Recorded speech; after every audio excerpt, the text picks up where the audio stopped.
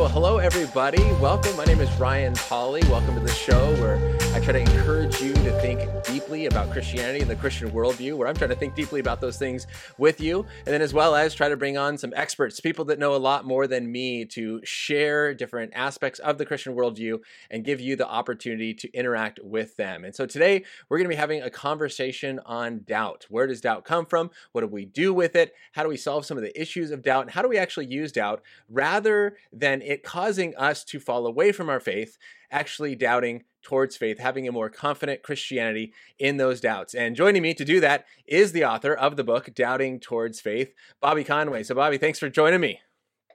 You bet, Ryan. Glad to be on with you, bro. Yeah, so man, it's so good to have you again. And for those, if you don't know who Bobby is, you should. As you see in the background there, he is the 1 Minute Apologist. But not just that, Bobby is a pastor, or he was a pastor. He is now the host of the radio show, Pastor's Perspective on K-Wave. He has his master's in theology from Dallas Theological Seminary. He has his doctorate in ministry and apologetics from Southern Evangelical Seminary, and is working on a PhD from the University of Birmingham in the philosophy of religion. And you've also authored some great books, right? The one we're going to be talking about here today, Doubting Towards Faith. But you have a few others, in case people are interested. Does God exist? 51 other compelling questions about God and the Bible. Nice, short, easy to answer, or kind of easy responses. The Fifth Gospel, Matthew, Mark, Luke, John, and you. And then also you have the book Hell, Rob Bell, and What Happens When You Die. So author, pastor, apologist, good friend. Thanks for joining me. Yeah, thank you so much, Ryan. Glad to be on with you, bro. Yeah, for sure. Awesome. Well, maybe just kind of start out. Let's do a quick little kind of story of who you are, how people kind of get to know you a little bit. So, let's start with maybe that background that you have, the 1 Minute Apologist. Kind of, where did that kind of come about, and what is the 1 Minute Apologist? So, I never even became a Christian until I was 19. And when I did get saved, I had no idea what the word apologetics meant, like most people. But then as I began growing in my faith and sharing the gospel, apologetics became a great tool for me in sharing the gospel. So the person who says apologetics isn't important has just revealed how little evangelism they're doing. Because when we do evangelism, people have questions, and apologetics becomes a tool for us to defend the faith in hopefully a credible way. So then what happened was apologetics helped me in evangelism, and then apologetics began to help me even with some of my own doubts as I would begin to struggle while I was at Dallas Seminary. That's the first time I can remember really beginning to struggle with some deep doubts as I was looking at some of the synoptic gospels side by side. I would find myself struggling, trying to put this together, seeing these apparent contradictions. And then God would bring me through that season of doubt. Then I ended up going and planting a church in Charlotte, North Carolina. Well, once I started the church, I was passionate about teaching through the word and equipping the flock to have a good apologetic understanding. I started to do my D-Min in apologetics. Geisler had a seminary in Charlotte. I did that. And what happened was I had our worship pastor over one night, and I said, man, wouldn't it be cool to start a YouTube ministry? This is back in 2009 when YouTube was really in its nascent stages. And I said, it'd be cool just to be able to kind of do these short little videos. And he's like, yeah, man, we could do like a black and white environment, just put some cool music on. And originally, I didn't even plan to interview people. It was just going to be me operating as an apologist. But then I started getting lots of connections to even interview people. So now I've got, you fast forward these many years later, over 1,100 videos. I probably have done about a third to 40% of them where it's just me. But then I've interviewed some world-leading Christian apologists and philosophers along the way. Yeah, no, absolutely, and those are incredible videos. Now I am curious because obviously when I do an hour-long interview or sometimes longer with someone like this, we can really kind of cover a topic. We can respond to objections, answer questions, do a lot, kind of go more in depth. When I put out 3-minute videos or 5-minute videos, there's always things that you have to leave out. And I'm always bound to get quite a few objections, not only from skeptics, but also from Christians. Well, you didn't, what about this? Well, what about that? What about, and it's like, you can't say that all in 3 or 5 minutes. I'm curious of how you've kind of received that criticism maybe videos only being 1 minute long, how you can really kind of give a comprehensive answer to some difficult questions in just 1 minute. Well, that is true, and I have heard that as kind of a criticism of the channel before. Now, my personal perspective, Ryan, is that's not my heart. I mean, I'm obviously, as you mentioned, I'm literally just sending off all my final stuff to hopefully go defend my Viva in England to get my PhD in philosophy of religion. So I love depth. I love learning a lot. I'm a guy that taught myself to speed listen. I listen to 2 to 3 books a week on Audible a lot of times. So I mean, I'm constantly moving through info. The purpose of this is recognizing that we're in a soundbite culture. And so, here I was as a pastor when we started the channel, and I was spending 2 years preaching through the Gospel of John, giving 45 to 1 hour messages each week on the Bible. The point of this is, we need lots of slices in the apologetic pie if we're going to reach people. And I see apologetics as sort of an empire whereby we're all finding our niche and we're trying to reach different people. So you have debate format, you've got lecture format, you've got short video format. And so all I'm trying to do is expose people and just scratch an itch where hopefully they'll take a deeper dive. So by interviewing some of these different apologists, I hope that it doesn't stop with the answer to the question, but they'll go on and they'll read their books and they'll go further. And that's kind of the goal. So now what's been nice is, like you, Ryan, I've been doing a lot. I just interviewed Nancy Pearcey last night. I saw that. Interviewing Frank Turek next week. And now I'm taking all these connections and doing like these 1 hour interviews. It's kind of this whole idea of apologetics is evolving, but that is the way that I can remember when I had William Lane Craig on.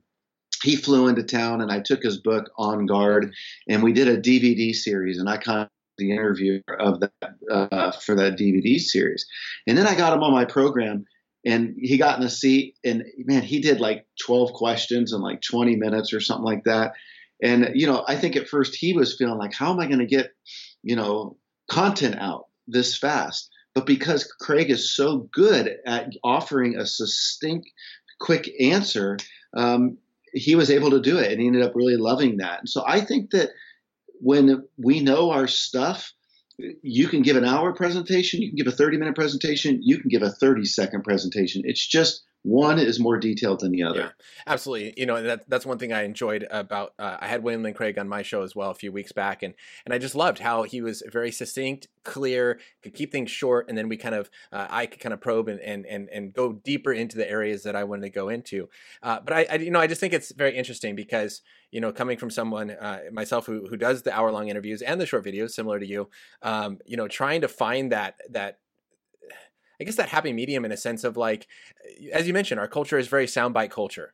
And there's a lot of people that will not watch this 1 hour interview and want the shorter clips that do have good information. At the same time, then there are the people who go, well, this isn't enough. There needs to be more. It's like, well, yeah, there are other videos for that too. It's really trying to hit a wide range of people. Now, I'm also kind of curious as we before we jump into the topic, kind of again on your story. You're from Southern California. You said you went out to South Carolina to plant a church, and then back here in California again. From a pastor's perspective, and you also have the radio show Pastor's Perspective. How do you, I guess, maybe speak to two different groups, one being, pastors and church leaders and youth pastors watching this. How do you work apologetics and kind of a defense of the faith into your sermons, into kind of the heartbeat of the church? Well, when I served as a pastor, one of the things that I felt like was important is, let's envision a mom and a dad coming to church for the first time. And they've got a couple toddlers, and maybe they've got a child that's getting ready to enter into, kindergarten or what have you. You have another family that's got some high school kids. What I wanted to communicate to my staff is we need to be able to hand parents a trajectory of growth of the process by which their kids are going to be on. And so I felt like we need to be strategic and intentional about thinking through the questions that kids need to be prepared to answer at different stages. And some of this stuff would even come down to like, what is a boy? What is a girl? How do we treat each other? Understanding some of those differences. And so what we wanted is for parents to feel like, wow, we're plugging into a church that they're not just being spontaneous every week about what they're doing. They're really thinking through what our kids need. So Robert Lewis, who is the developer of the men's fraternity curriculum, is a longtime mentor of mine.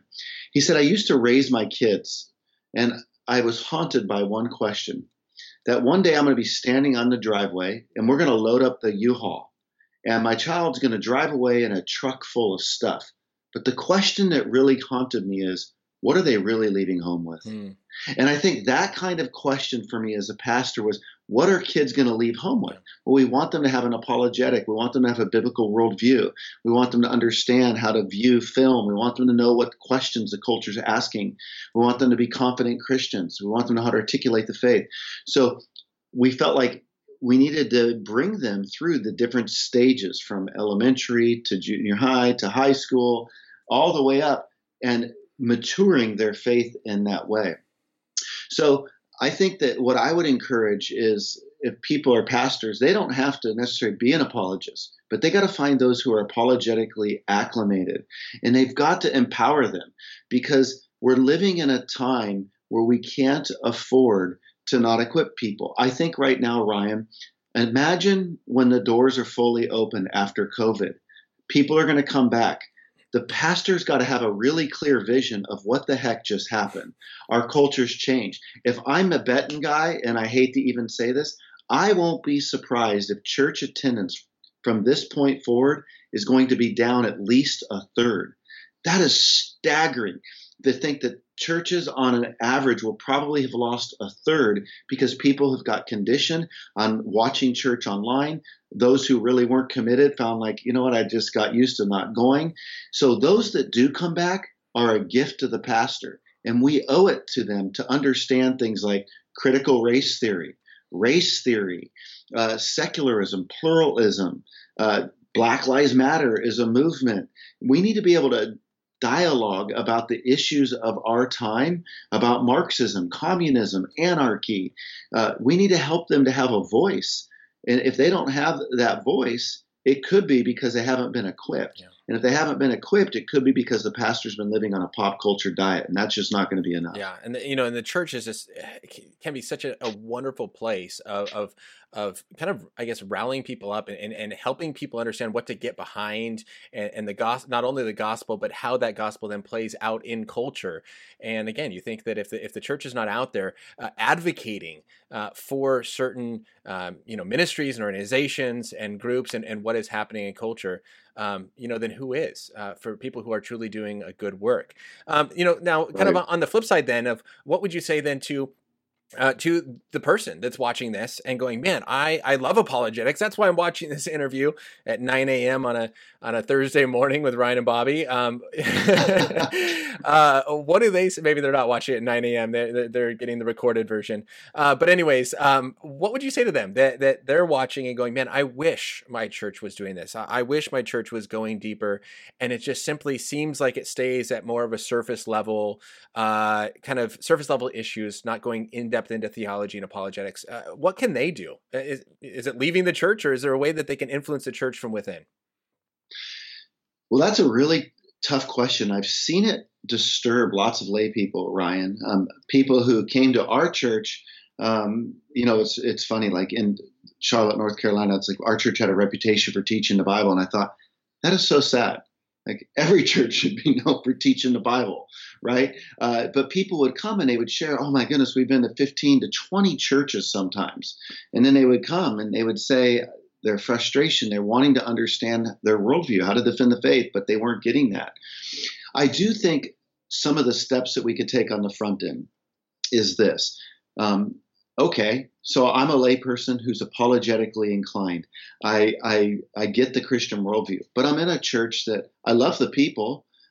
Even doctrinally, there's nothing that I have a problem with. It's just we don't seem like we know how to contextualize the gospel in a worldview way for our flock. What do we do? Well, I think I would go to the pastor and I would just share, hey, I've been here for a little bit. This is my passion. This is my burden. Is there any place for that? Or have you ever done the apologetics? Unfortunately, a lot of pastors have a bad taste in their mouth when they think of apologetics because of some of the way it was arrogantly presented in the past, Ryan. Old school apologetics, it was kind of like we were defending the faith on issues that were just kind of so ancillary, it didn't seem to matter. It was overly black and white. It could come across self-righteous. It felt like it was just for the academically elite. And so by the very nature of the way it was presented, it was off-putting. And so we have to let pastors know that maybe they went to seminary years ago, but they haven't stayed in touch with kind of the way that apologetics has really been developing. They might have a bad taste in their mouth. And what we want them to realize is, man, listen to some of these people. Maybe it's the job of the layperson. Hey, have you heard of this person or this person? Just so I can see, maybe read James Sire's book, a little primer on humble apologetics so that they can see a way to present it. And then if they're just adamantly against it and there's not going to be a place for you in that, then that's problematic. For me, it would be problematic because how are we going to equip the flock if we're not willing to teach them how to defend the faith in this time? So if you've done those steps of having a conversation, seeing what the pastor's willing to do, and they're just like, no, there's no place for us to even consider that, that's the point where I might lovingly just kind of go find another place whereby people might be interested in that. Yeah. And I think even just kind of, as you mentioned, there might even just need to be coming up soon is just even a basic apologetic of why the church is important, why we even need to be in church rather than why not just watch online? Why not just, or the people who have said, yeah, well, I went to church and, life seemed good and it kind of was working for me. And then, hey, I haven't been to church in the last 4 months and hey, life is still kind of good and I still got my job and things are working out. So, hey, maybe I don't need it. It's a very kind of practical approach. And needing pastors and Christians to kind of say, here's why the church is important, why this matters. I think it's going to be. Yeah, that's exactly right. Exactly, Ryan. We need to be able to start stressing that. That's actually a very insightful question that the church needs to be answering right now. We need to be able to know why it's more than just watching online. Exactly. Now, one of the things that I'm encouraged by, and I don't know if you've noticed this, Ryan, I feel like our culture is in such chaos. So one of the benefits of the cancel culture is I'm seeing that, wow, we really do need to speak up. We need to figure out, but we need to be able to speak up in groups. We need to find our boldness alone so we're not picked off. I'm seeing lots of conversations, even about how important politics. The church used to be so quiet on politics, and I'm not saying that it's our job to get up and just be like Republican, Democrat, or this and this. But what we're seeing is we could risk completely falling into a communistic country at some point if we stay silent. So I think what's happening right now is people are wanting to speak up more now than they have in a long time. But the scary thing is they don't really know what to say necessarily because they haven't been equipped. Yeah. And I feel like, my wife and I, as we look on social media, I think a lot of times we see Christians speaking up in a way that kind of like, oh man, that is not coming across well. I'm Right. sorry, that does not make you look like you are sharing the love of Christ. Like, I get it. You are so focused on truth and you are adamant you're going to get the truth out into this culture that somehow everyone has missed it. But man, like there has to be this component of sharing the truth in love. And I think I've kind of related it to like the example of, when you talk about the problem of evil, there's the logical problem and there's the emotional problem. And if someone's going to come and say, why does God allow the pain and suffering? Sean McDowell always says, the best question to ask is, well, of all the questions to ask God, why this one? Because if their answer is, I was watching Batman versus Superman and Lex Luthor presents this, problem, and I was just curious how to solve it, that's a very different response than my mom just got diagnosed with cancer. Right. And I feel like we're in a culture where people are hurting and we're giving the logical answer like, well, I'm just going to pound the truth out there. And if you don't understand it, you're a moron. And rather than saying, hold on, how can we truly show compassion and love? Yeah. It's one Exactly. thing that, yeah, it's hard to see. I guess I could put it that way. Um, Now, well, I'll ask you one kind of one question that came in on Instagram before we kind of jump in then to our conversation on doubt. It's a fun question. YOLO Scape asks if you could choose to do anything for a day, and I guess this would be even if there's no quarantine stuff going on. What would it be? What would you like to do for one day, Bobby? I don't know if I could choose anything to do for a day that I can't choose to do, so I would choose that, or if I could choose anything to do for a day that I can choose to do for a day, what would I do? I think you're So getting. I think you're getting like, too philosophical for this.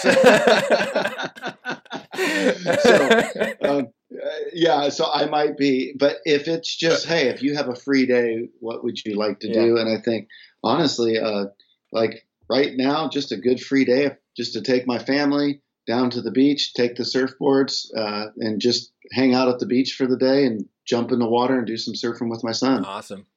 Sounds like a good day. Sounds like Brett Kunkel. I think his day would be the same as yours. For me, there's too many sharks. No, he made fun of me. I think he called me like a girl or something during an interview for saying there's too many sharks. No, but I scuba dive. I'm not. Brett. I know I scuba dive, so I'm not worried about that. But awesome. Well, so something that you said, kind of jumping in. Back in March, as I told you, I did a live stream on the topic of doubt and kind of where doubt comes from. And so some of this is kind of going to be similar. Now, again, there's going to be people watching this that didn't see that. So I want to kind of go over a few things here. But one thing I talked about is this doubt can come from a lack of foundational knowledge, that we truly don't understand aspects of Christianity. And so something is either presented that we don't understand, or we even have false information of who we think God is. And then we get this different picture, maybe like the God of the Old Testament. We go, what? And we just don't understand these things. Now, in your story, you talked about how when you got into seminary, you were then presented with kind of the contradictions in Scripture or different aspects of seminary. So I'd love for you to speak a little bit more into that of what was it about being in seminary that started to cause doubts to come in your mind? Was it man, I didn't know that about Christianity, and you're learning things you didn't know? Or was it something different that you're now starting to study objections against Christianity? So when I was talking to Nancy Pearcey last night, and for those that might not be familiar, she's the author of Total Truth, Finding Truth, Saving Leonardo, her latest book, Love Thy Body. She's a worldview expert. She studied under Francis Schaeffer at L'Abri, who was one of the great apologists of the 20th century. He died in 1984. Him and his wife Edith started L'Abri in the Swiss Alps, and it was this place for people to come who were skeptical about Christianity, and he would allow them to ask their questions, and then he would provide a Christian worldview to show the supremacy of Christian theism over and above the alternative worldviews. And Pearcey kind of fell into Christianity under Schaeffer in that mindset. So shifting from agnosticism and being able to see these variegated options as it relates to belief. For me, I never heard the gospel till I was 19. Living here in California, it might make sense to some, it might seem staggering to others, but literally the thought that Jesus died on the cross, rose from the grave. Some might say, well, what about Easter and Christmas? I had no idea what was going on. I just saw someone hanging on a cross on the TV. It did not really make sense. There was a total disconnect until I ended up learning at the age of 19 about the gospel. When I got saved, I really didn't even know what questions to ask. I mean, the two questions I was searching for was, what's the purpose of my life? What do I do with my guilt? Jesus answered that. I found, that through him, he came to give me life and life abundantly. And then the atonement, he eradicated my guilt. What happened was I fell in love with the Lord. I was a big partier, ended up doing over 400 AA meetings in my first year of sobriety. Went to AA October 9th, 1994. And man, when the alcoholism just really started lifting, I started sharing Jesus with everything that moved. I ended up getting a call to ministry. I went off to Arkansas, where Heather was from, my wife. I ended up in this little Baptist Bible college. I didn't even know how to pick a Bible college. Like, I didn't know I didn't know. I can remember, Ryan, when I went to this Bible college, everybody was calling each other like Brother Daryl and Brother Doug. And I was like, hey, do I have to do that? That feels kind of weird, like just calling each other brother Brother Joe, and I was like, well, just call me Bro Bobby. We'll just go with the Bro Bobby. So this Baptist Bible College, here I am, Ryan, you can imagine, from Southern California, and now I'm having to memorize verses for my evangelism class in the King James. I had to memorize 50 verses in the King James. And I thought, man, I'm out doing evangelism. People don't speak like this. Why am I doing this? And so I was getting put into a very tight, constraining box of, here's the way to see the creation. Here's the way to see the return of Christ. Here's the way to read the Bible. I was even told that I should get rebaptized into the Baptist Missionary Church, which my Bible college was Baptist Missionary. In other words, like maybe my baptism didn't count. And I thought, wow, well, then I go off to Dallas Seminary, Ryan. And so instead of just being put in this tight little box, now I'm learning the 3 views of this, the 4 views of this, the 5 views of this. And I'm going, well, wait a second, what's going on here? I thought I was kind of given the way to see things. And now there's 3 views and 4 views.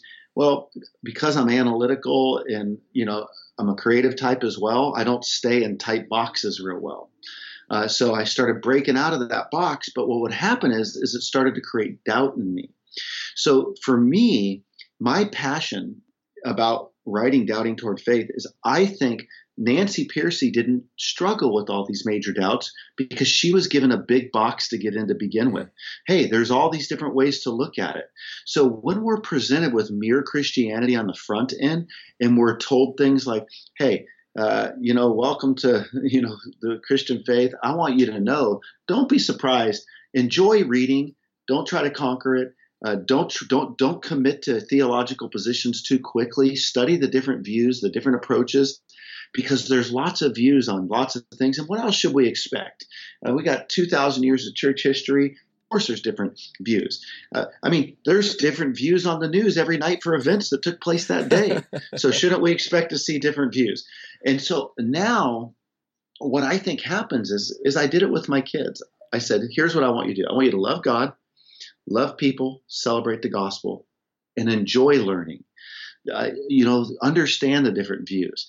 But when people become a member of a church on a Wednesday and then they're told on Sunday, you have to believe Article A, B, C, D, E, F, G, H, I, J, K, and they haven't even had time to think through it.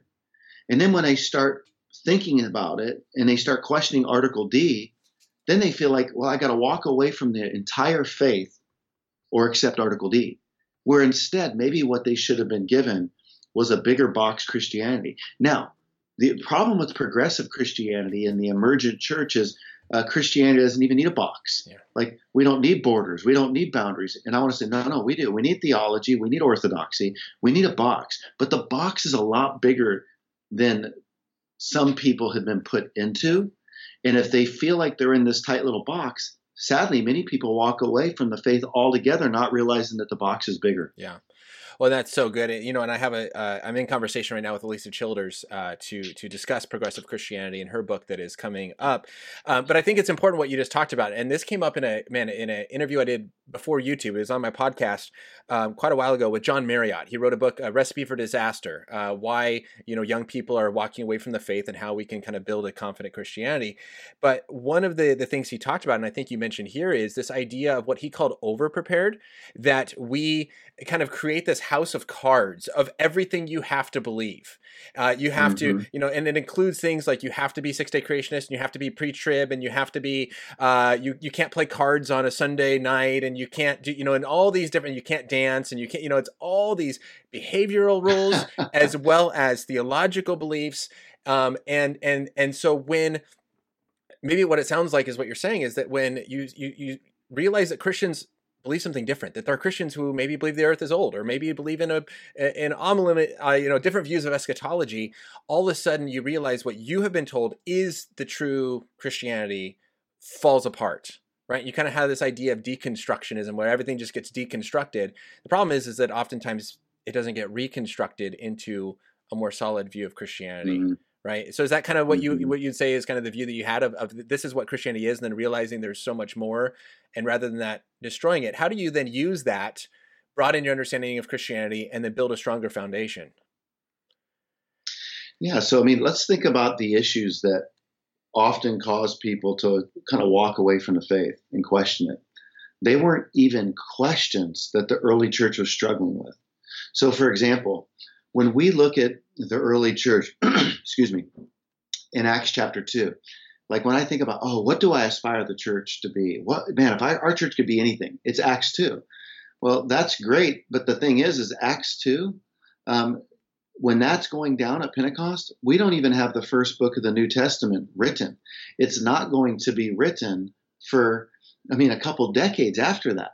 So the early church was blowing up and growing without the first book of the New Testament for almost a couple decades. So what does that tell us?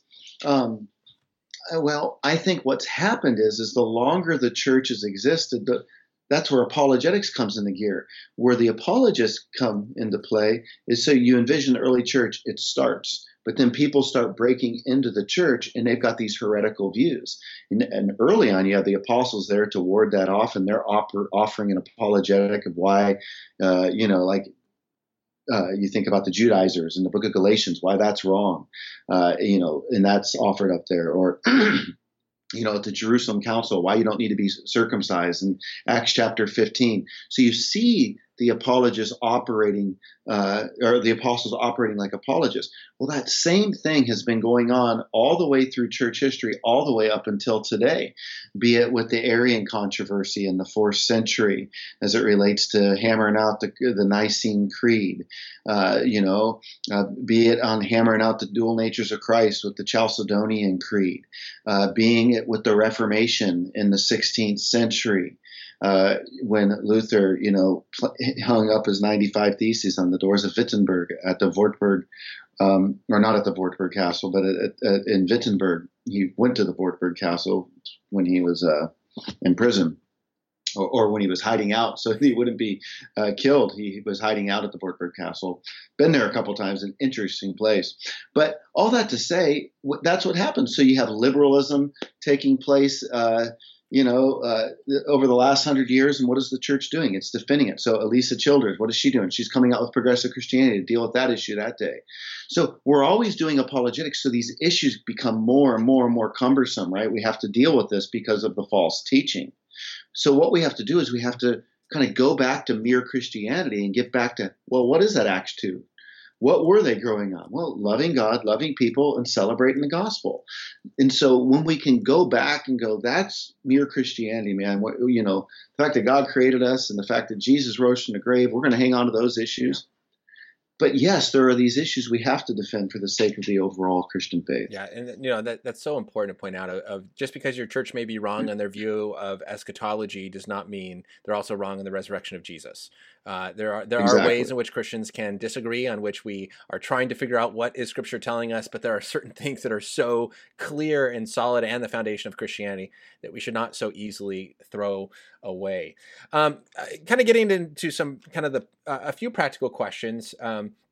The first one is that you talk about in your book about how you state that the more college students felt that they had the opportunity to express their doubts while in high school, they had higher levels of faith maturity and spiritual maturity. So what is it about students being able to express doubts that leads to a deeper maturity in Christianity? And then after that, I want to talk kind of about how you practically do this within the family. So kind of first, how does being able to express doubts for students lead to deeper maturity? I think that when we're not able to express our doubts, we become kind of closet Christians.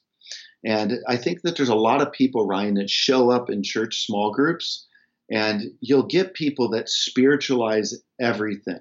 Oh, isn't this unbelievable? Look at this, and look at this, and look at this. And you'll get an analytical person going, man, but is this guy just missing this completely? Like, this is hard to digest here, right? I mean, we're so far removed from the context of the Bible in today's, modern world that sometimes we can't always mentally bridge that gap. It's difficult. And so we end up coming together in our small groups. And I don't think doubters always feel safe opening up going, my take on it is I just kind of felt like it was hard for me to realize how this even happened.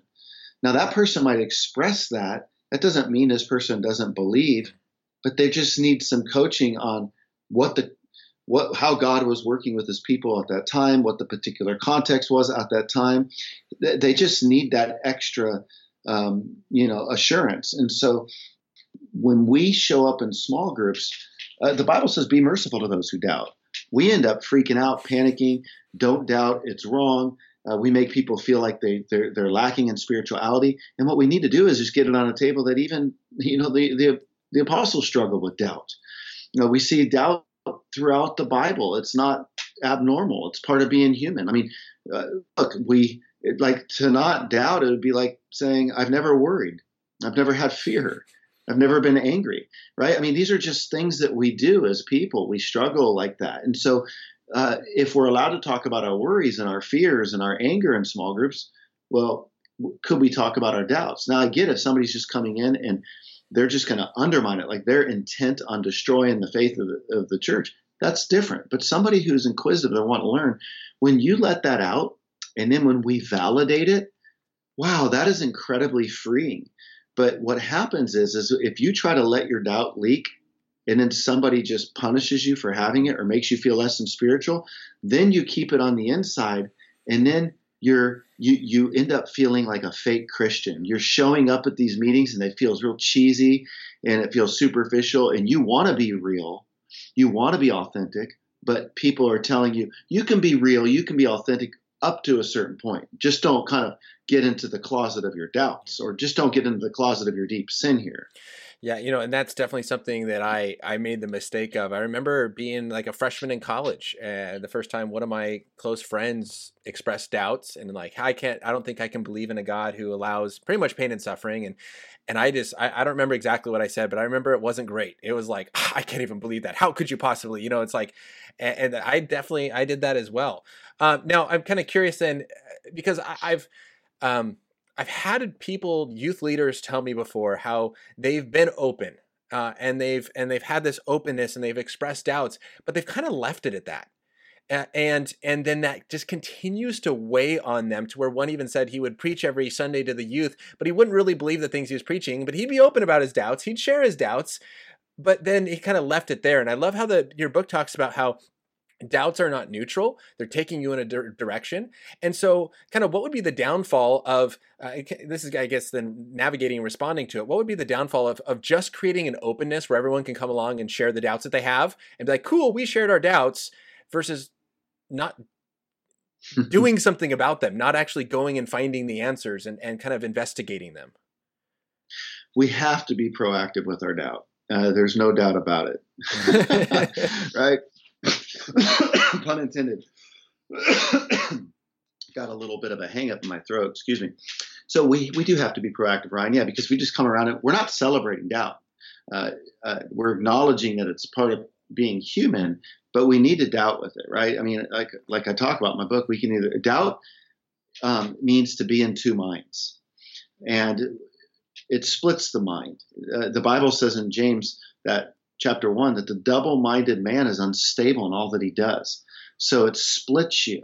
And it's incredibly, for the person who gets into real deep doubt, like what I went through, like literally where I had thoughts of being at the bottom of a lake, because what was most important to me was now being so deeply questioned. That's a horrifying experience to go through for a person. Yeah. And so, for me, it wasn't like, it's like the person who's just kind of like floating with their doubts and they don't do anything about it. It makes me wonder, like, well, how deep is their faith anyway? Because like my doubts, like I had to get out of that unstable, double-minded place because my faith was so important to me. Yeah. I had to figure it out. Now, the problem was for me is like a lot of apologists have struggled with doubts, and because I mean, you know them, I know them. And going through a season of doubt can turn you into an apologist because you start studying and finding answers. But the danger for me I was kind of on a quest for omniscience. It was like I was reading like crazy. I mean, my study habits through the years at some points were pretty intense. I mean, there were times where I was probably studying 8 to 12 hours a day. I remember I went on a sabbatical and I read over 100 I think I read 115 books in 90 days. Wow. And many of them were the great Christian classics, lots of top-notch stuff. I mean, just because what am I? Oh, I'm a recovering addict. Well, what do? I take my addictive personality and I throw it into learning. And so for the last 25 years, I've been obsessing on learning. But here was the thing. I would hear, Bobby, what you need to do if you're struggling with doubts is you need to go read that down, right? You need to chase that down. Well, there's some truth to that, Ryan. But for every book that I read, I would learn 10 more that I needed to read. So the snowball kept growing. Yeah. For me, eventually, what I had to do is, so I became a Christian trying to get those two questions answered. What do I do with my guilt? What's the purpose of life? Now I'm a Christian. So I go to Bible college then to learn about my Christianity. Then I go to seminary to get a theology degree to help me to understand my Bible better. Then I went and got an apologetics degree to help me to better do theology. Then I went and did a philosophy degree to better help me with my apologetics. And when I was out in the middle of all that, swimming in doubts, I realized I have to have faith like a child and come back to this thing like I got into it. I believe. Help me with my unbelief and trusting in Jesus. Because here's the deal. I'm thankful for the process of all these different fields of learning that God taught me about. But what was funny is when all was said and done, it was that simple childlike faith trust that I had to go back to. You want to know what? The questions were always there that would later haunt me. I just didn't know it. So, man, so much comes up then. So I guess in my question with it, and I want to get into quite a few of those, is first then, what would you say is the difference between, because you talk about how there's a difference between thinking about your faith and then doubting the faith. So what would be the difference between thinking about the faith, having good questions that you're trying to find the answer to? How is that different than doubting, saying, did this really happen versus, oh, did this really, what's the difference between those two questions? Or there's a place, it's kind of like, what's the difference between confidence and arrogance? And as my mentor, Robert Lewis, said, well, one's sanctified. Right? It's sometimes confidence and arrogance can look a lot alike, right? But there is a difference. One's sanctified. What's the difference between thinking about your faith and doubting your faith? Well, I'd say all doubts include some thinking, but not all thinking include doubt. Okay, so when I was struggling, I'm thinking about my faith all the time, but I'm not experiencing existential angst. I think doubt comes with some angst, like it's disturbing. It puts, as Kokol talks about, like that's the pebble in your shoe, right? But for the believer, it disturbs you. You're not at rest. For me, all those years of struggling with doubt, I was thinking about my faith, but I was also doubting my faith, and therefore I was experiencing angst. Today, by God's grace, I'm still thinking about my faith. I still have those questions, but I'm not feeling that angst. I think one of the things that helped me was before I really got deep into the waters of philosophy, I think some of the questions I might have had is, well, how do I know that I got it right as a Christian? I think now I've studied enough of the different worldviews and the different ideologies and the different frameworks and the different philosophies, where now what's happening is when you first start getting into the philosophical waters, you're worried about drowning. You're fearful.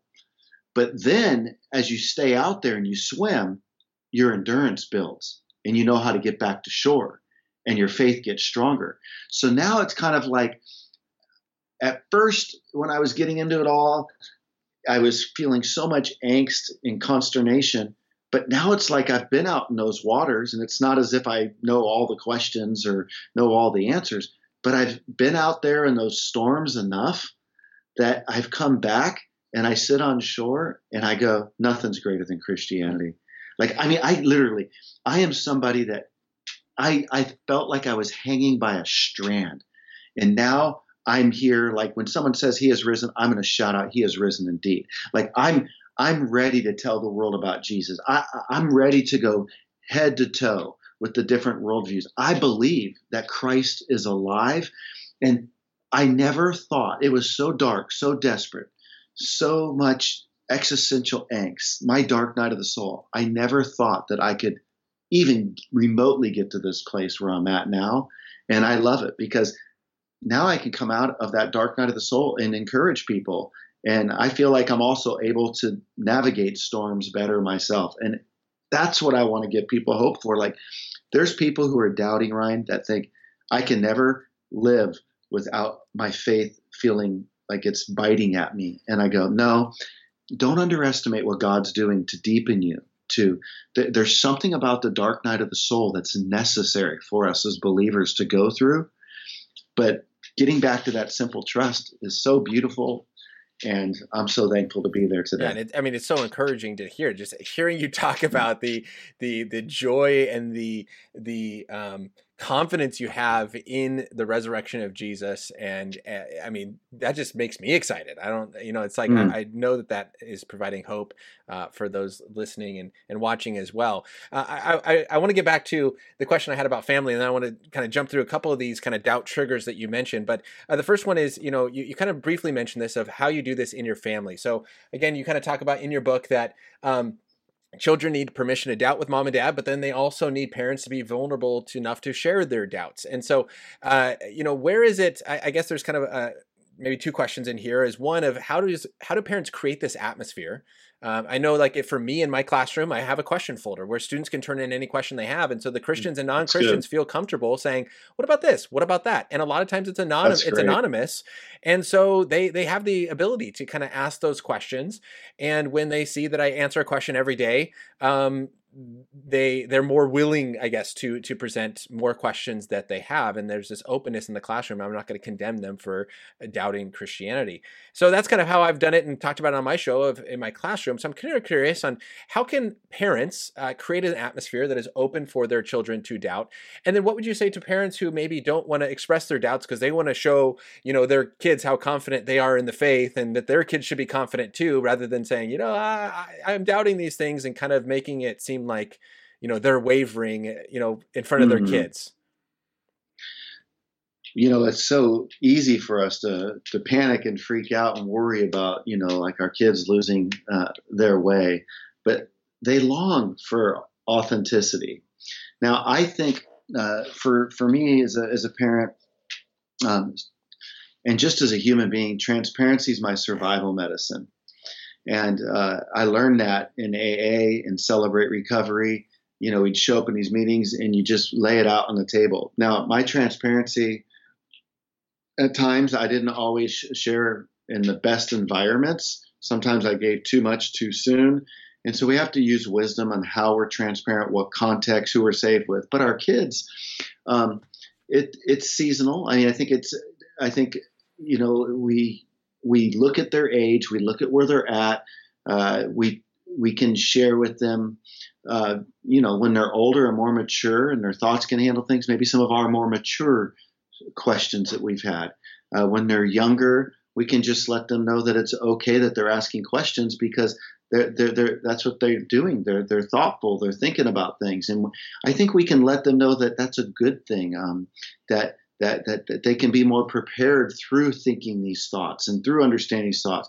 For me, I tried the whole family Devo thing out many times, and it was a big flop. I'd always hear, you got to have family Devos. And, 3 of the 4 of us in our family have ADD. So when you sit us at a table, and then I would get out like the white poster board, and, and they're 3 and 5 and say, we're going to talk about the doctrine of justification, it just didn't go well, and then it turned into like we're all laughing or we're derailed. What I have found is the best way to engage the kids in equipping them was just like Deuteronomy 6 talks about, like when you walk by the way, when you lie down, it's just a lifestyle of just of open conversation. So like, for example, like when I take the kids to the movies, when we get in the car, I didn't just let the movie end. I would say, well, your dad's been teaching you guys about our Christian worldview. Where do you think this movie aligned with our Christian worldview? Where do you think it differed from our Christian worldview? So what they see is we're always in discussion. Did you feel like, boy, that the power of the music in that movie, it got you cheering for something that runs against what our worldview does. And I go, isn't it amazing how we can watch movies, kids, and the music can be so powerful? For now, you're cheering for something to happen that goes against your worldview. And so now we're talking about our doubts in that way. And so I think that open conversation, now they saw me going through my doubts. I'm talking 3 to 4 years, Ryan. I mean, I ended up on antidepressants.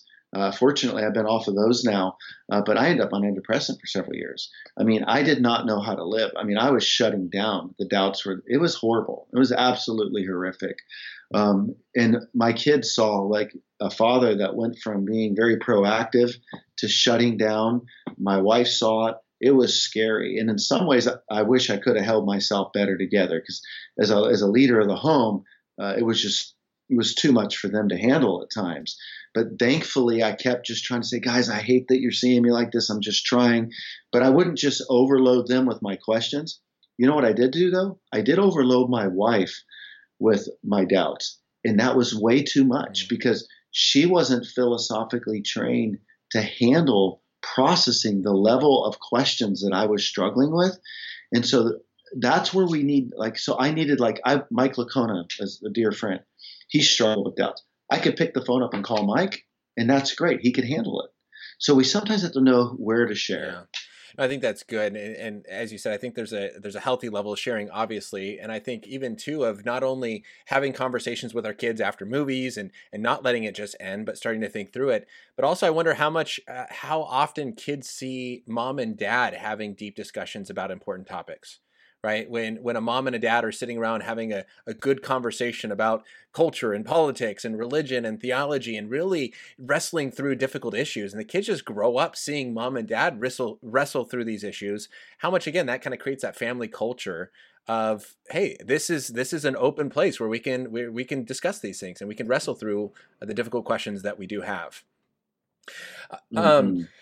Okay, so man, there's just so much awesome stuff here, and we're getting close in time. But so one thing that you brought up in one of the times you were sharing here is this so much learning to try to kind of get certainty, and that's one aspect you talk about in your book of one of the doubt triggers is this demanding certainty, and I think that you would probably agree that knowledge does not require 100% certainty. That we can have knowledge and know something is true without being certain of it. How do we, I guess, reconcile that with this idea like in Luke chapter 1, right? Luke says, I write this gospel to you, Theophilus, so that you may have certainty considering the things that you have been taught. So how do we kind of wrestle with this idea of Christianity is presenting something that we can know to be true with confidence, yet there is also this faith that comes into where we can't or shouldn't maybe demand certainty. So what do you mean by this? Yeah. So I think that we'd have to recognize that if we were to sit down with Luke, who writes chapter 1, that he would concede. If we were to say something like, now, Luke, wouldn't you concede that nobody can know anything with 100% certainty? I think we'd have to concede that he would concede, well, of course. I mean, only Jesus came in the flesh and modeled, this omniscience. So I don't think what Luke was saying is that you can have an omniscience about this. And so that's where I think how he's using certainty and how maybe, our scientist friends who are, methodological, realists, but then they're going to be people who are going to be totally into scientism. And, so the only thing that's real is scientism, and they're going to be against anything outside of faith or anything that would include some what we would call faith and trust in like things like the resurrection. They'll deny that. I don't think Luke is seeing certainty the way that maybe they would press us to see it. I think it's confidence. We can have a good confidence. And so for me, I've came to realize that doubt's not a Christian problem. It's a human problem. And in the absence of certainty, there will always be room for doubt. The question is, which worldview best closes the doubt gap? Atheists have doubts. Muslims have doubts. Buddhists have doubts. Relativists have doubts. Agnostics have doubts. So I used to find myself, as a Christian feeling like, I got to know how to defend the faith. But then what went through my brain is like, why are we always on the defense? So part of good apologetics, I think, in training could just be knowing what are the toughest questions that atheists have to answer. What are the toughest questions that Muslims have to answer? What are the toughest questions that the relativist has to answer? And that way, when we're in conversations, they know what our tough questions are. Well, let's throw them some tough questions, because it's not like they're just sitting in something without questions themselves.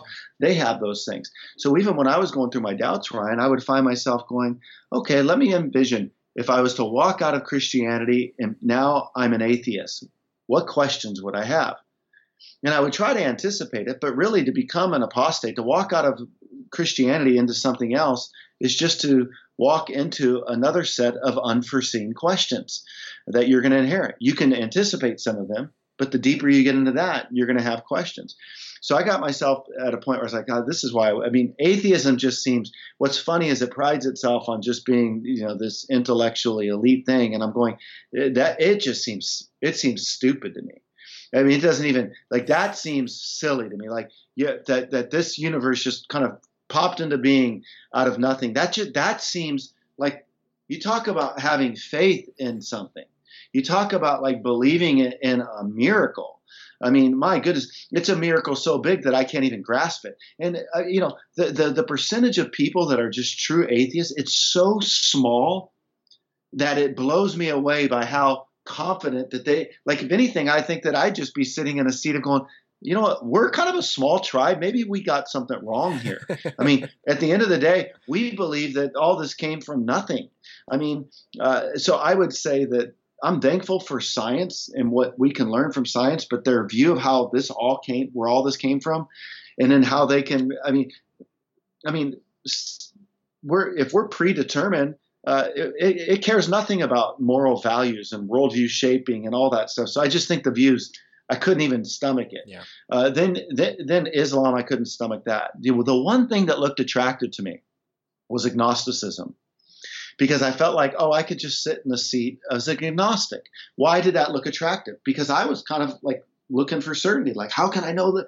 And the agnostic just kind of says, you can't know that. So I felt like I could sit in a good critic's corner. Like, I feel like I could sit there and criticize things to the Mormons, to the atheists, to the Buddhists, because I had been thinking about all these different options. So I just kind of felt like I could just be a good skeptic. And I know that I could just give Christians a hard time on doubts because I know what things bother me. But then I started thinking about this. There's one thing that the agnostic isn't certain about, and it's this. There's one thing the agnostic is certain about. It's this, that there isn't an explanation for all this. Like, they're certain that there is an explanation for this. They're just not sure what it is. So even the agnostic knows that there's an explanation for all this. They're just not sure what it is. So then I found myself thinking, well, wouldn't I rather give my life to the best explanation instead of just sitting there in this critic's corner? And that's where I think the resurrection and arguments for the existence of God is the best explanation. Yeah. And so here I am as a Christian. Yeah. So in my conversation last week with Greg Koukl, we had a fun little role play back and forth where I presented the objection of, well, it's possible Jesus didn't exist. It's possible, all the kind of everything. There's all these possibilities of what could have happened. Therefore, you can't know. And so we had a fun kind of back and forth where he goes, well, but it's not, you don't make your decisions based on what's possible, but what is plausible. So he asked the question, is it possible your wife is cheating on you? Well, yeah, it's possible. He goes, but do you think she is? I said, no, I don't. There's good reason to believe that she's not. And so what would you say to the person who really is worried about, well, yeah, there is good reason to believe it is the best explanation, but I can't get over the fact of these other possibilities that might be true? I think one thing we can share is how the individual has gotten over other things in their life without having certainty. It's possible if I go through chemotherapy that, when I got cancer, that all the radiation is just going to jack my body up more, and I would have been better off not going through it. But I'm going to choose to go through this. We weigh things out all the time on decisions. And I think that just helping the person who is struggling to realize that's the way we make decisions in life, right? I mean, when we're going to take a new job, it's possible that I should keep the job that I'm currently in, because this new job, though it looks good, it's going to turn out to be worse down the road. But you weigh it all out, and you use wisdom. At the end of the day, I think what Christianity does offer is historical evidence that Jesus rose from the grave. And if Jesus rose from the grave, then Jesus really did die. Yeah. And if Jesus really did die, Jesus really did live. And if Jesus really did live, he really did come to earth. And when Jesus did live, he said he was going to die and rise again. I mean, I think that we have good evidences there. Yeah. And, it's, again, there's things in Scripture that Jesus talks about, because I think worry is a very real thing for a lot of people. Well, what if I take the job and then it goes under? Well, do you have any good reason to believe that will happen? And trying to kind of work through and trusting on what God has revealed to us as being certain.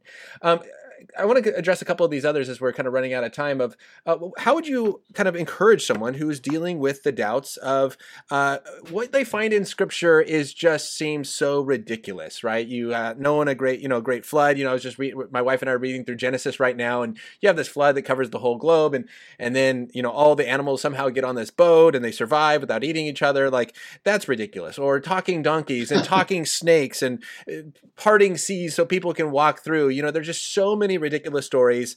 I can't believe it. So how would you encourage someone struggling with the doubts that come from the apparent ridiculous in Scripture? Yeah, that is the language that I use in the book, of the apparent ridiculous, because let's face it. I mean, there are things in the Bible that are just bizarre. Like, I've heard Christians would give Mormons a hard time for all the bizarre things that they believe, and I'm going, they're not alone. I mean, there are some odd things in the Scripture if we're going to be honest about this. And I do the same thing when, because I often, have students who criticize, Mormons think that, God has a physical body and lives on some planet Kolob. I'm like, you think a donkey talked? Yeah. Like, the question is which one is actually true, but yeah, sorry. Exactly. No, I mean, it's there. That was a huge problem for me. Because I struggled relating to the world of Scripture, and it just felt so different. And so, a couple things that would help me in dealing with that is, obviously, if there is a God, then I don't have to have a problem believing there's miracles. The question is does God intervene? And I believe that God does intervene and has intervened throughout history. Some of those things that you would see are bizarre, would be challenging. But for example, let's take Genesis 22, Abraham and Isaac. He waits 25 years for his promised child to come. Isaac comes. Isaac, now he's growing up, and now God says, go kill your promised child. Offer him to me. And when we preach that in the church, we're like, yeah, look at Abraham's faith. He went to offer his child up. And I'm thinking, man, if somebody came into my office and said, God told me to kill my son, I'd call Child Protection Services. But we preach it and think, man, look at his faith. And I think this is where we miss sometimes in church to equip people apologetically, to give them what's going on a deeper level. And so God is an accommodating God. And that is to say that God meets people where they are in their culture to ultimately bring them to where he is. And so funny enough, Larry King would talk about the Larry King Live show that used to be on. He used to always ask people, how could God ask Abraham to sacrifice Isaac? What's up with that? That's just horrible. He could not believe. He said, I've never heard a good answer. And that saddened me, but he could not give himself over to the faith because he never heard a good answer. And it just seemed too bizarre, too ridiculous.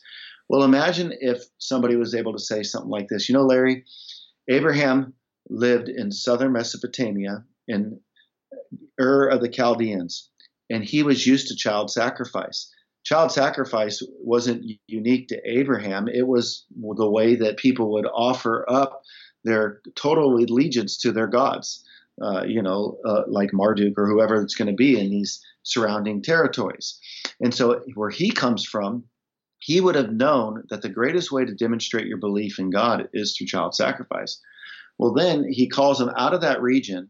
He gives them the promised child. And once he's about to offer his child up in sacrifice, God intervenes and says, don't do it.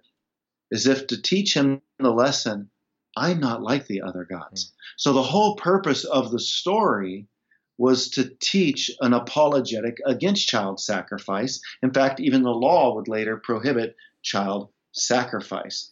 And so, isn't that interesting, the different take when we understand some of the context and the milieu of what's going on? Absolutely. That is so huge. And again, that's the importance of not just simply expressing our doubts and going, well, I expressed it, I'm good, but really then searching out people that can help walk us through those doubts. And because there are good responses to a lot of these questions. I want to kind of look at two more here. What would you say to the person who's struggling with doubts because of, the injustices and the suffering, the problem of evil? I think this is one of the biggest ones of, a lot of times people have all these arguments against God, and then you ask them, why don't you believe? And it's, well, the problem of evil, there's injustice. If God is good, he wouldn't allow these things to happen. And I know there's so much we could say. So, it's kind of, and we're kind of a little bit over time already, but, push fine. people to your book as well. But, kind of what would you say of someone struggling with doubt because of the injustices and the suffering they see around them? So here's an example. Like the reality is there's going to be, this world's replete with injustices. Okay. So what does each worldview have to say to that? On atheism, you can recognize injustices, but then you have to have an argument of like, well, what do you mean by that? It implies that there's something just, and that applies a moral standard. And where do you even come up with a moral standard on atheism, right? So you have that problem. And then you also have the problem with people like Mao Zedong, Hitler, Mussolini, Pol Pot, Hitler. There is no ultimate justice for them, because when you die, you just slip into annihilation. You're annihilated. So there's no ultimate justice on atheism. So I would just flip that back when the atheist is pointing out, oh, why doesn't God intervene? Why doesn't God do anything? I'm going, well, hey, God will intervene. There is a time of judgment. The Bible is very clear about that, where there's going to be a time where all things are going to be reconciled, where there's going to be a time of judgment. So just because God has not meted out his justice now doesn't mean he won't later. The Bible says he will later. On atheism, there is no justice. On Christianity, what you get is you don't like the timing of God's justice. You'd like it to be now, so it's a timing issue, but we see that it'll be later. You take things like if you're a Hindu and you see bad things happening to people, well, it's just because of the karma. So can you imagine the pressures? If bad things are happening to you in your life, people aren't feeling compassion for you. They're thinking you're getting your just desserts. And so here you've had a bad life, things haven't went your way, and now people, the narrative that you get assigned to your life is you must have been one hell of a person in your past life. Talk about creating deep insecurities. Yeah. Talk about creating a lack of relational empathy for people. So that's what that worldview gives you. Buddhism, you can just sit there and go, it's just an illusion. So all that to say, every worldview has to deal with the different injustices. Now, as it relates to the problem of evil, like why would God allow this world to begin with? And we know that he's given us free will. We can rebel against him. There's natural evils, there's moral evils. But here's what dawned on me as I was reflecting on this one day. I thought, God is so great that when he creates us and we rebel against him, the worst in us comes out. But then we see things about God, Ryan, that we never would have known had he not created us in a world with the potential for so much injustice and evil. For example, if we were just created as robots and we never would have freely rebelled and this world would have always been perfect, how would we know that God's forgiving in a world where we never needed forgiveness? How would we know that God is unconditional as love for us in a world where we always met his conditions? How would we know what grace and mercy is in a world where we never needed grace and mercy? So in a world that God creates whereby we reject his way and the worst of us comes out, God is so fantastic and so great. We learn more attributes of him that we never would have known had it not been for this world filled with so much injustice. Yeah, how could we like the understanding or the idea of Jesus sacrificing himself on the cross for our sins? If we've never had to sacrifice that, okay, so Jesus died. So what? Like that would be almost meaningless. Right. It's just that's so important. one thing I love about this, and we didn't go into this, and I kind of shared it a little bit in my video back in March, and so that's why we didn't cover it as much. And I would, just again encourage people to pick up this book and check it out. Is you talk about these different facets of doubt. One of them, though, being spiritual doubt. And I think that, in my textbook, when I teach this to my high school students, I think spiritual doubt is really interwoven throughout all of them. But I'd love for you really quickly to share a little bit of how really doubt could be coming, or the aspect of doubt that comes from a spiritual side of kind of the sin maybe in our lives, this either unconfessed sin or just this, the effects of the fall of, well, has God really said this? Yeah. That's a good observation that the spiritual doubt can kind of, run its way through the different types of doubt. I think it can be difficult sometimes to know if you're having some intellectual doubt, if there's some spiritual oppression that's influencing it. So it can be, but I do think that that is a good point, that more times than not, you're going to find that that's a piece of it. Spiritual doubt is just kind of the element of spiritual warfare. So that's has God said in Genesis 3, right? Has God said, getting Adam and Eve to doubt. And here's the deal. If Adam and Eve can doubt in paradise, how much more are we susceptible to having doubt in paradise lost? I mean, right? I mean, so we shouldn't be surprised to find ourselves struggling with doubt. This kind of doubt, it's the spiritual doubt. It's what Satan tried to do with Jesus in the wilderness. Unfortunately, Jesus was able to withstand that. But it's just that voice that's in our ear, always trying to get us to, doubt Scripture, doubt God, doubt His goodness, doubt His ways, and it gets difficult. Like I'd be the first person to admit that, distinguishing between, well, is this my voice? Is this got a demonic influence? That can be really, really challenging to get into the nuances between, is this my emotions or is this something spiritual going on here? It calls for like a rapier discernment. Is not always easy to get at, and we just have to kind of go, okay, well, how do I know if this is my thoughts? Then we go, well, do I want to have these thoughts? No, I hate that these thoughts are bombarding me. I don't want to be doubting this particular thought. I hate these thoughts. Well, then maybe that gives me reason to think that maybe there's an influence of spiritual doubt taking place. Yeah.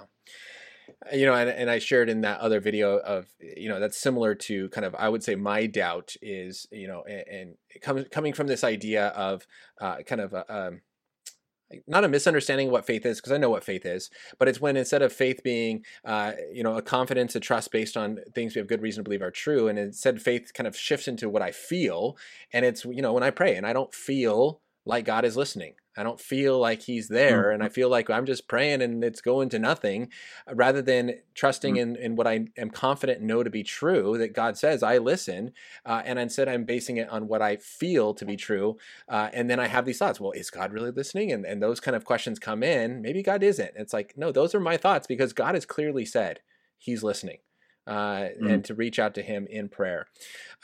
So the last one I want to look at here really quick is that you talk about one of the triggers of doubt is internet bloggers, or maybe if someone's watching this on YouTube, it's internet YouTube, atheists or something. So what do you mean by doubts can be triggered by internet bloggers? Well, I think first off, it's great that we have internet bloggers. So I'm totally game for that. The problem is, though, I'm game for it when people know what they're talking about. Sometimes you get people on and they just start doing blogs, right? And they just start posting these statements, but they haven't thought it out. They haven't done any fact checking. And so this is my concern with the age that we live in a social media age. You started this program off by having me talk about like my short videos. And, I would say there is a danger, because there's more to the story than the short video, and there's more to the story than the short blog. It takes depth, it takes time, but I think people feel like if they just build their worldview on little mini narratives and little sound bites, that they've got the full picture. And we need to be reading the articles behind the stories sometimes. And so my fear is is we're spouting lots of opinions. We're living in a cancel culture. We're writing people off. So we hear one fragment of a sentence that somebody said that was in a much larger context. And before we go and cancel somebody, we owe it to go find out, well, what was the context that that statement was said in? Because the sad thing is we're writing people off that don't need to be written off. We're demonizing people that don't need to be demonized. And it's not their fault. It's our fault. We just think that we've got a full picture of the story, and really all we got is one little piece. Yeah, we quickly think that if someone is going to offer a thought on something, that they must be maybe against us, or, and I just saw a friend on Facebook posted an article, just kind of, hey, what are you guys' thoughts on this? And then posted, please read the whole article before you comment. And it's just like, I think we're so used to just, I've gotten comments on my YouTube videos where it's like, I didn't watch the video, but here are my 3 thoughts. I'm like, man, dude, The video is 3 minutes. Just watch the 3 minutes and then tell me what you think if you have something to say about it. But it's like, openly, man, I didn't watch it, but here I have something to say about this. Yeah, like when my book, The Fifth Gospel, came out, The Blaze did an article on my book, and the title was catchy. It says, Pastor Reveals Another Gospel. Okay, so I loved it. Right? I can just imagine the comments that are coming in now. Yes, so now this is the thing that happens. You look at the feed, and go look at The Blaze, The Fifth Gospel, and people can still go back and see what a disappointment the church was. The Christians were literally castrating their very own, because all they looked at was the caption. In my book, The Fifth Gospel, I'm a creative type, so I'm purposely going to look for ways to say things, but just to get people's attention. It has no the Fifth Gospel. There's 5 Gospels: Matthew, Mark, Luke, John, and the Christian. Most people never read the first 4. It was based off a quote by Gypsy Smith. Yeah. I was not saying that the Christian is an inspired gospel, but hopefully an inspiring one, like that our life's been influenced by the 4 inspired gospels.